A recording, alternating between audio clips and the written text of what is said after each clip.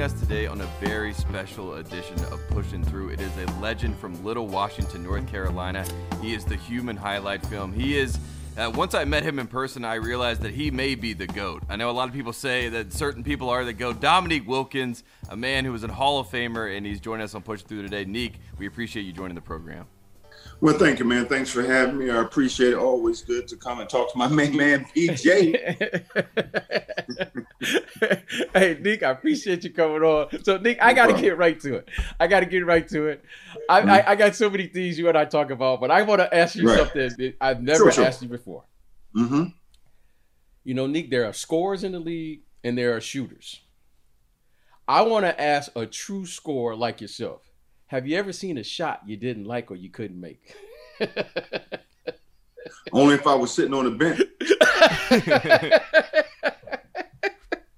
Yeah.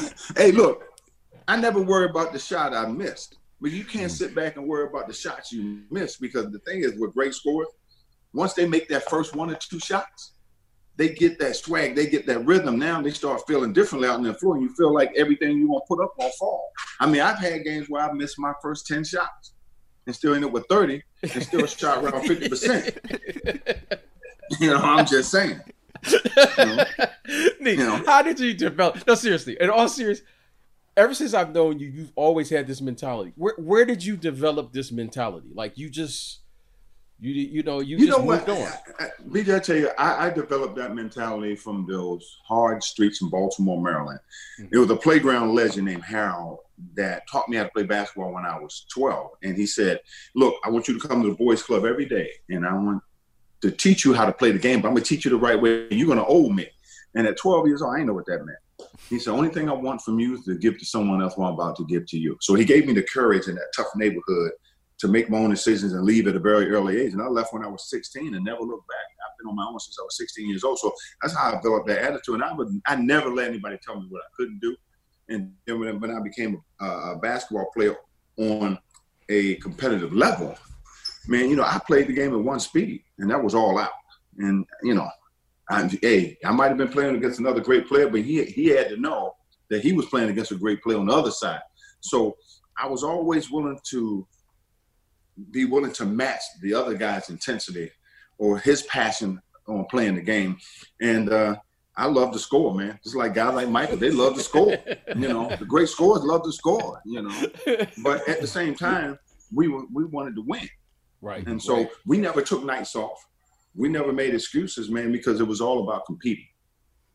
And one of the most famous games, Neek, in your career, and probably, you know, in the annals of basketball history, is in 1988. You and Larry Bird, BJ would call him Tweety Bird. You guys go back and forth in a Game 7, and it's you know, a lot of people point to that game, and you have said it was the best basketball was whoever had the last shot, and just the going against Larry Bird in that moment and in that game. What did that feel like, and is that technically basketball euphoria in your mind? Well, the reason why that game was so important because of the circumstances we were playing under. You talking about, you know, whoever win that game goes to the Eastern Conference Finals. So it's set up for one of the greatest shootouts ever game in history.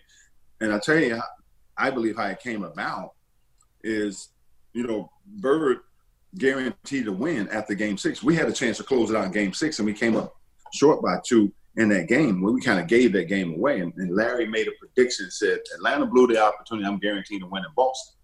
And I remember just before I came out of the locker room in Boston, and I stopped and I said to my team, I said, we're going to win this bleep game. If you ain't ready to fight, you ain't ready to go to war, don't come out. Because whoever guarding me tonight going to have a long night. Unfortunately, Bird was telling his players the same thing on the other end. You know, but it kind of set up that great shooting match in that fourth quarter. But it was also something that happened in that game. And towards the end of the third quarter, I remember Kevin Willis reached across me and put his finger in Larry Bird's chest. He said, don't let this so-and-so score anymore tonight. And I looked at Kevin. I'm like, what the hell are you doing? So you don't want to awaken a sleeping giant, because he only had 12 points going into the fourth quarter. And when he did that, Larry Bird's eyes got so big, man, I knew it was going to be on. So I'm taking a blow, Cliff Livingston in the game. And he proceeded to tune him up in that fourth quarter. And Coach said, Nick, go in there and stop him. I'm like, stop him. He hot now. Ain't nothing I can do to stop him. I said, we're going to just go toe-to-toe. That's how it happened. You know, Yeah, that was a game, bro. I think he had 24 in the fourth quarter. I had like 20. We was going at it. He's a bad man. Bird was a bad man. Nick, it was so many great players in that era, and I want to talk about that. But Nick, tell us a little bit about your high school. Your high school team. You played there, Little Washington. You played on with some great players, and how that really influenced the player that you became. Obviously, becoming one of the greatest players to ever play the game. When I first came to that high school team in Washington, North Carolina, I wasn't the best player. It was a guy named Alvis Rogers who was 6'8", 6'9", brute strength. He won the state in the high and low hurdles. He was a hell of a basketball player. Now, over a year span, I became, the leader, the best player of that team. But he was the guy, and that team was unbeatable. We went 6'9", 6'8", 6'8", 6'6", 6'5" was the starting lineup on that high school team. Who was on the team again? Remind me, who was on that team? It was a guy named Alvis Rogers, who went to Wake Forest. Yep. Towards me up would have been a high first round pick if he wouldn't have got hurt. He had a guy named Eric Harris who went to Evansville, Sean Williams to UNC Charlotte, a guy named Tony Boston. We had so many guys. My brother Gerald, who played 14 years in the NBA, wasn't good enough to make the team. Wow. That's how good this team was. We went 76-1 in 3 years. Really? Unbelievable. 76-1. The state of North Carolina now. Then we played against Buck Williams, and I played against Mitchell Wiggins, all them guys in high school. You play against James Worthy? Me and Worthy ain't never get a chance. We talked about it for years, man. You can still see the tension between us. Everybody wanted to know who was the best player in North Carolina. And, I remember Worthy said to me years ago, he said, man, it's just too bad we never got a chance to play. I said, I don't know, Worthy, we might have gotten your ass, Of course, we were just kidding around because I got a lot of respect for James. But that's the only thing we regret, that we never got a chance to play against each other in high school. They had a great high school team, too. And then, Nick, obviously playing there in Little Washington, you mentioned Wake Forest is where Alvis Rogers goes, and then you got Duke, North Carolina, NC State. All those schools are coming after you. You kind of blew up on the scene. What was that like in that period? Virginia, Georgia, obviously you go to Georgia. Man, listen, I got recruited by all those schools, man, and everybody knew from the time I was in the 10th grade that I'm probably going to go to UNC, NC State, Wake, or Maryland. Those are the schools they thought I was going to go to, and those are the schools that I really loved at that time. And, I signed a letter of intent with North Carolina State. And at the last minute, I changed my mind, went to Georgia, and that's when all hell broke loose, and they basically ran me out of that state. Who was at NC State at the time? Man, who was, I tell you what, who was coaching? We were going there together. It was me, Thurl Bailey, Wittenberg, and Lowe. Going there all at the same time. Oh, man. Those my people. Man, let me tell you. Hey, that with team Jimmy V. win the national championship. Can you imagine that team? When we'd been like, what? They had Lorenzo Charles. Oh, yeah. Yeah. Oh, man, they had a squad. But actually, when I left and went to the pros, University of Georgia played them in the Final Four. Had them beaten, but they didn't have enough down the stretch to hold them off. Yeah, that's my man. That's my man. Whit to see it low. Man, I love it. Man, listen, man. All of us played against each other in high school, man. We played on All-American teams. We traveled all over the country. Those guys, we were close before we went to college. And Nick, you had a chance, too, to go to North Carolina and play with Worthy and potentially young Michael Jordan as well. Yeah, Dean Smith came in. He's one of the first big schools that came to my home, and he said, look, we really want you at Carolina, and the guys we're bringing in. But this would turn me on. He said, you and James Worthy is going to be the forwards, in the team. He said, can you imagine what this team could potentially be like with you two guys playing the forward spot? He said, then Al Wood there, you and him will probably be splitting time. I said, splitting time? You can't hold my jock. I ain't splitting time. I'm like, oh, okay. And so I signed 11-10 with North Carolina State, and then last minute changed my mind. But either way, either one of those teams, it couldn't have went wrong. Both of those teams ended up winning the national championships. Yeah, absolutely. And then just that whole period of time, all those guys, like all the ripple effects of you making that decision. But you said you got ran out of the state of North Carolina. Did you feel like you couldn't even come back and enjoy your hometown after the fact you decided? I didn't go back for 30 years. Oh my goodness, 30 years, man. And the only reason I went back because ESPN did a documentary on my life, and Little Washington was a part of that. And he said, "Look, we want you to go back to Little Washington. We want to do this." And I intentionally didn't want to relive all that. So it took me a long time to agree to do that special. But the mayor of Washington, North Carolina, drove from there to Atlanta and came to my unveiling of my film. And I said, you know what? If he can do that, I can go back.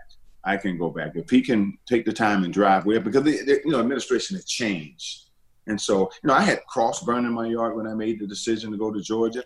I mean, I got all F's on my transcript, windows bust out to my paint poured on my mom's car. So it was some bad stuff, man. Nick, when you made the the transition from college and a very successful collegiate career, and you go to the NBA. Mm-hmm. Every time we would play you guys, especially in Chicago, there was always a little, there was always a little step, like that little laugh right there. There was always a little step. And Nick, you would always do something very special. The first shot of the game, Dominique was going to shoot a 3.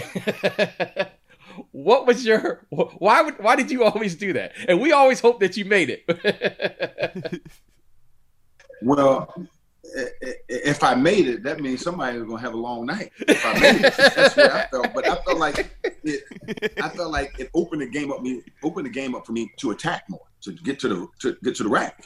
Right, and if I hit that first 1 or 2 threes, they're gonna extend their defense out, and that's when I can put it on the floor and do my thing.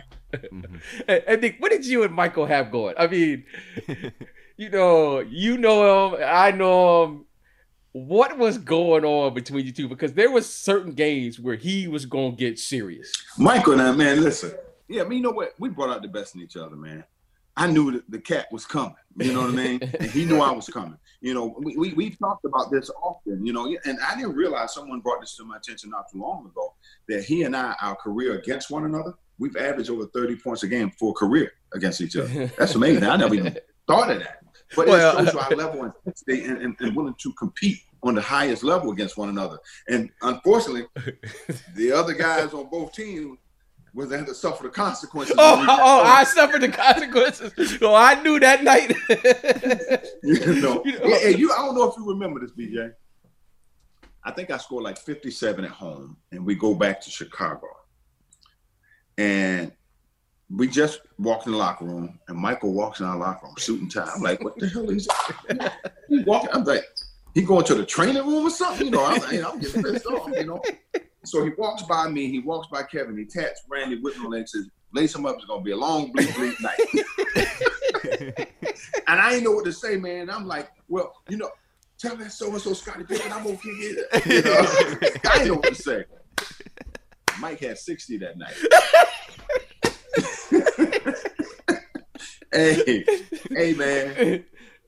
I'm like, man, this dude is something else, man. But no, that was the way we played against one another, man. We brought out the best in each other.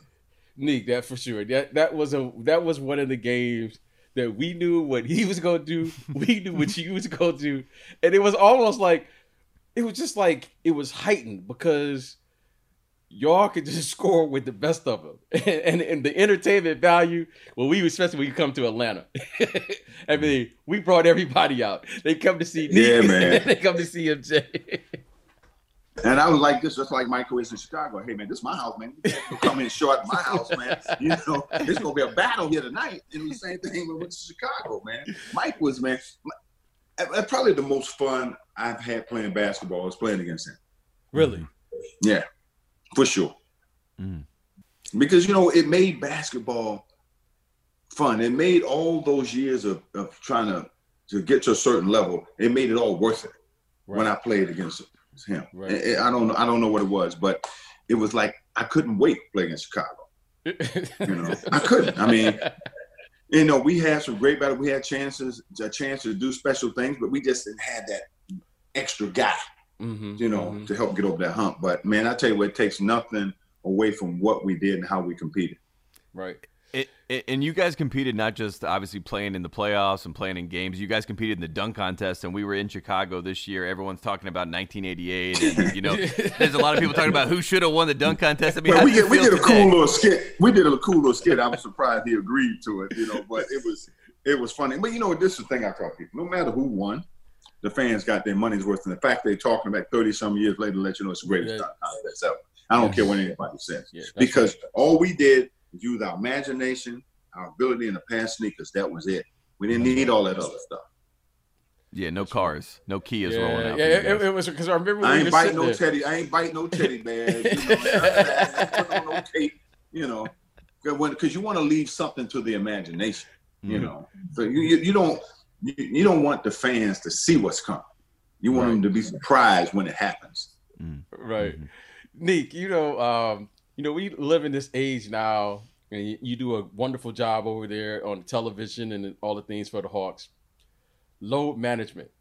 How would Dominique, if I told Dominique he couldn't play, because Dominique wanted to play every minute of every game. That was our era. How would you respond if I said, hey, Nick, you gonna sit out? Would be fighting. We have a fight for real. A therapist, anybody would come to me, you know what, Nick, you're a little banged up. You're taking the night off. No, I'm not taking. I said, my teammates taking the night off? Well, I'm not taking the night off. I didn't believe in, because I felt like this. I felt like if I didn't play, not only I let myself down, I felt like I let my teammates down. I let my organization down. I'm not going to let them go out there fight and fend for themselves. We're going to fight. If we came here together, we're going to go out together.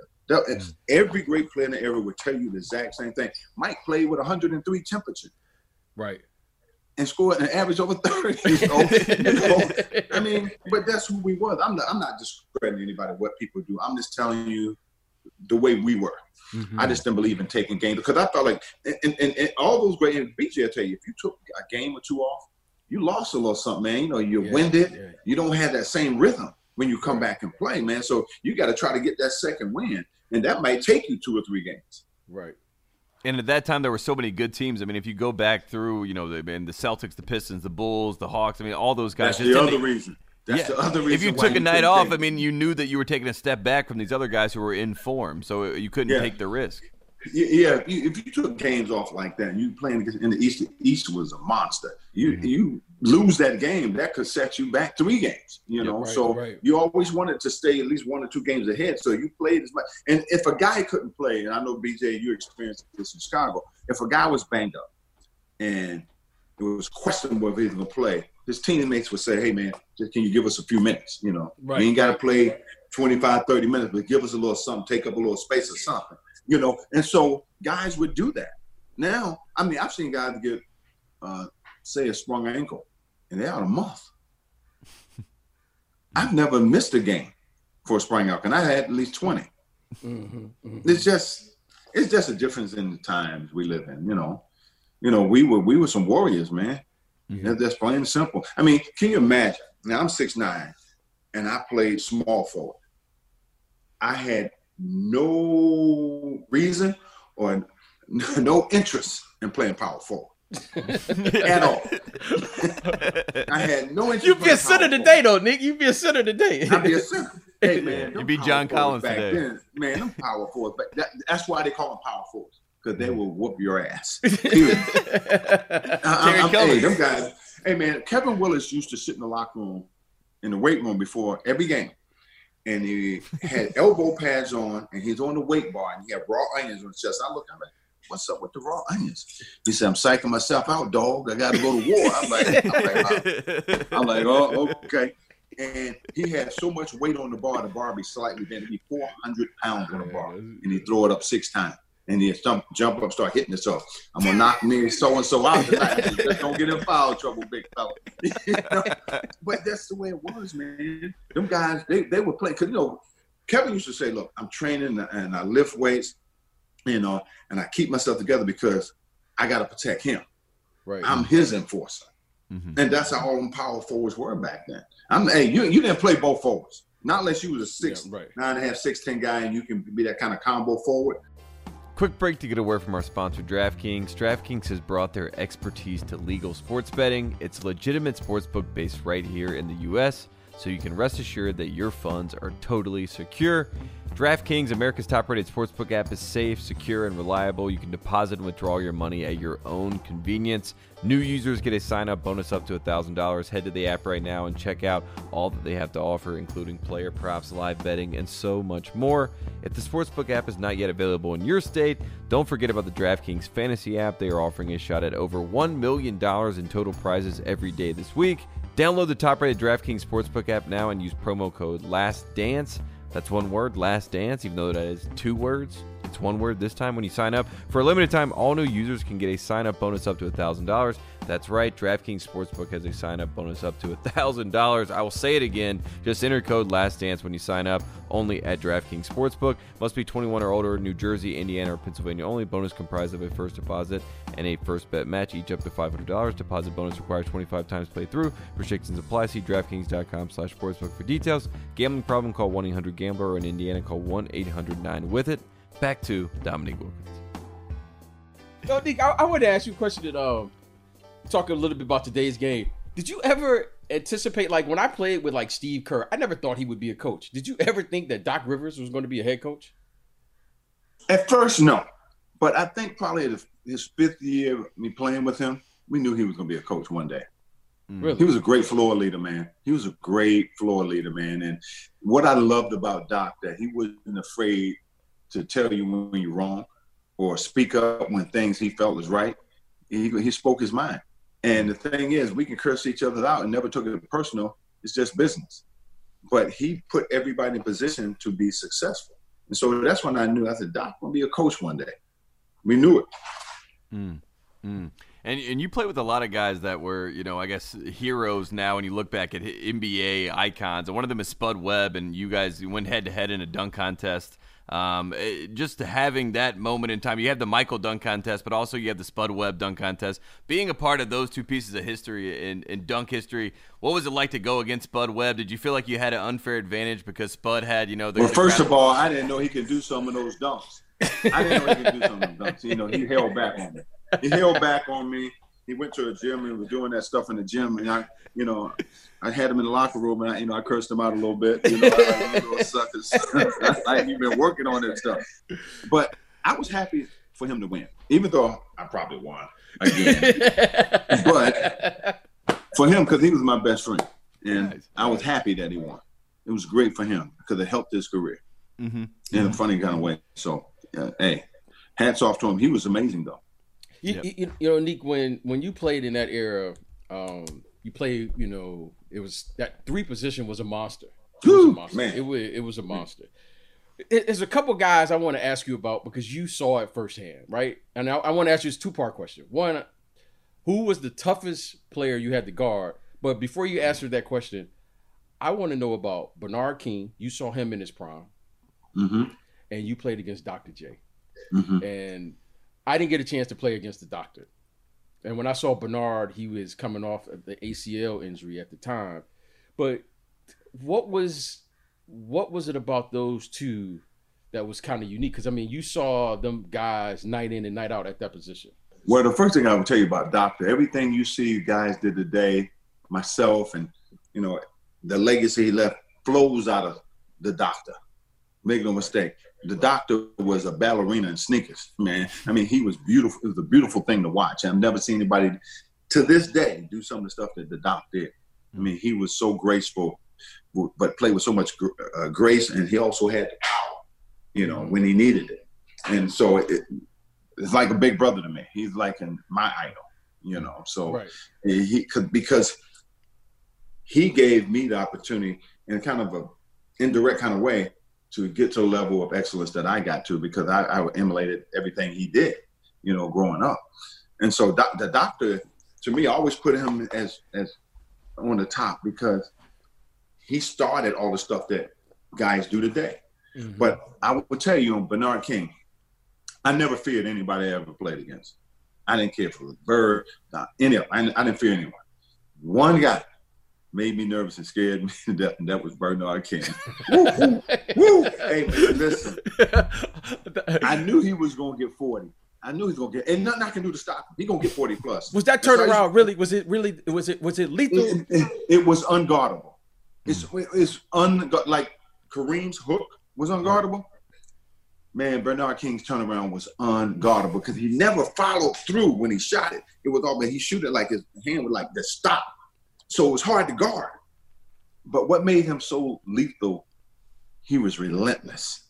He came at you 100 miles an hour every play. And coach used to tell me, if you don't meet him at half court, it's too late. I'm like, half court? I'm not meeting him at half court. I found out real quick what he meant. Because if you didn't meet him at half court, you were looking side to side, he was already gone. And so and he wouldn't shake your hand. He would look at you like you stole his kids or something, man. This dude was focused.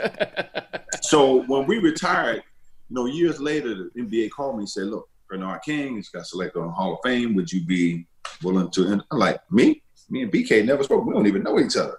I said, okay, that's Bernard. Yeah, I'd be honored. So right before we go on stage, I said, BK, there's something I want to ask you, man. I said, man, when we played, man, you would look at me, man, like I stole your kids, man. You wouldn't shake my hand. You had the scowl on your face. And I said, I ain't fear nobody, man. You only one made me nervous. And he said, Nick, I had to be that way. I said, why? He said, because you scared the hell out of me, too. I'm like, okay. I never looked at it like that, though, B. Right. But it shows you the respect that we had for each other. We was always trying to find an edge. And like you said, that 3 position, there was no hiding. No, you couldn't You couldn't go guard the 4. You could guard that 3 guy. Yeah. And all them guys averaging 20 plus a night, every night. Some of them averaging 25 or 30 every night. And so it ain't like they not sitting at the 3-point line waiting for somebody to drive and kick. They coming at you off that dribble and on that post. You got to be ready to play. Mm. Who would you say is the toughest player you ever had to play against, or the best player? Look, obviously Kareem, exclude Kareem, Michael, and all those guys. Like someone that just really, like you just say, you know what, I really respected this man's game. The Iceman, George Gervin. The Iceman. Hey man. I remember in an all-star game during the summer in Lansing, Michigan. Mm-hmm. And I was a rookie and had this guy named Kevin Loader. He was a second-year guy. And so he was guarding Ice the first half, and he held Ice to like 9 the first half. He come in the locker room, and they look at him, man, like, uh-oh. And he stopped. He said, what's your name, young fella? He said, Kevin Loader. He said, and they shook his head. He had 54 in the second half on this dude. And he dude was hollering, help. I said, nah, bro. You got to handle this by yourself, man. Yeah. Ice gave him 54 in the second half, man. 54. No, he didn't. Isaiah was looking laughing because Ice was like, he said, young fella, why you working so hard? I'm going to get mine.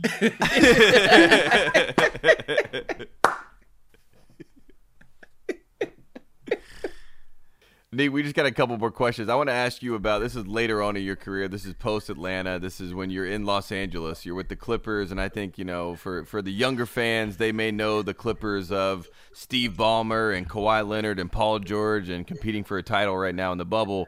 But I wanted to hear, what the Clippers were maybe back in your time when you were there, if there's any stories from the Clippers days that you may have or anything like that. It was Disneyland. For real. I mean, I tell you a situation, I never forget this, man. It's the funniest thing. So I get traded to Clippers, and I'm already upset, Trade the Clippers, but like going from the penthouse to the outhouse, That's where I was thinking at the time. And so I remember being in the locker room. This kid had some Clipper shorts on, he had a long T-shirt on. And I said, go get me some socks, man. He said, I ain't no ball boy. I play on this team. I'm like, oops, I ain't never seen you play before. It was Randy Wood. I never even heard of the guy. I didn't know he played. So that was the start of it. And I remember getting ready to go to the restroom. I get up to the restroom. I look in the shower. There's a ping pong table in the shower. And I said, Hawk, it's a ping pong table in the shower. He said, welcome to LA. I'm like, this ain't gonna work out. This is not gonna work out. And it was just, every day we had a different practice site.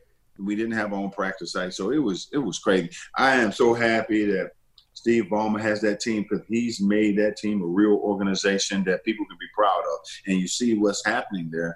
He's turned that whole thing around. And, hey, God bless him, man. He's done a wonderful job. Mm-hmm. Mm-hmm. No, it's great to see. And then the Atlanta Hawks, I just want to talk about your franchise. Obviously, one of the 5 retired jerseys with the Atlanta Hawks, and they come out with a rebrand, and they got the old jerseys, and they kind of pay homage to your era. Are you happy to see the new, or I guess the old throwback, or whatever they want to call it, new version of the Hawks jerseys with Trae Young? Best looking jerseys they ever had. Exactly. That's unbelievable respect. For me and what I mean to the organization, the franchise. So it's really nice to see, man. And they're doing some special things. No, for sure. Well, Neek, it's a pleasure. Love having you on. And I got the idea for the next movie.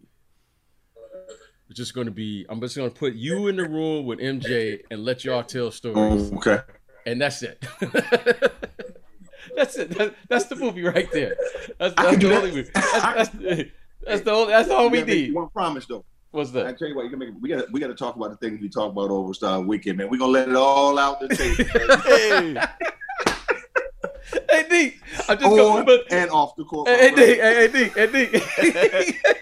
D, but there's only one caveat. There's only gonna be one ball in the room. Now I don't know who's gonna shoot it. Okay, I got you. I feel you. Okay. Hey, but you can't put it in front of me. Don't think I ain't gonna touch it. Gotta touch it. You know, shooters gotta get their touches, man. Always. Man, I love you, man. Thanks so much, D, for coming man, I on, love man. you too, bro. All right, be good, man. You anytime, stay man. safe. Okay, D, be good. All right, Appreciate man. you, Dominique. Out, All right. bro. Okay, take Y'all care. be good, bro. Yes, sir. Yes, sir.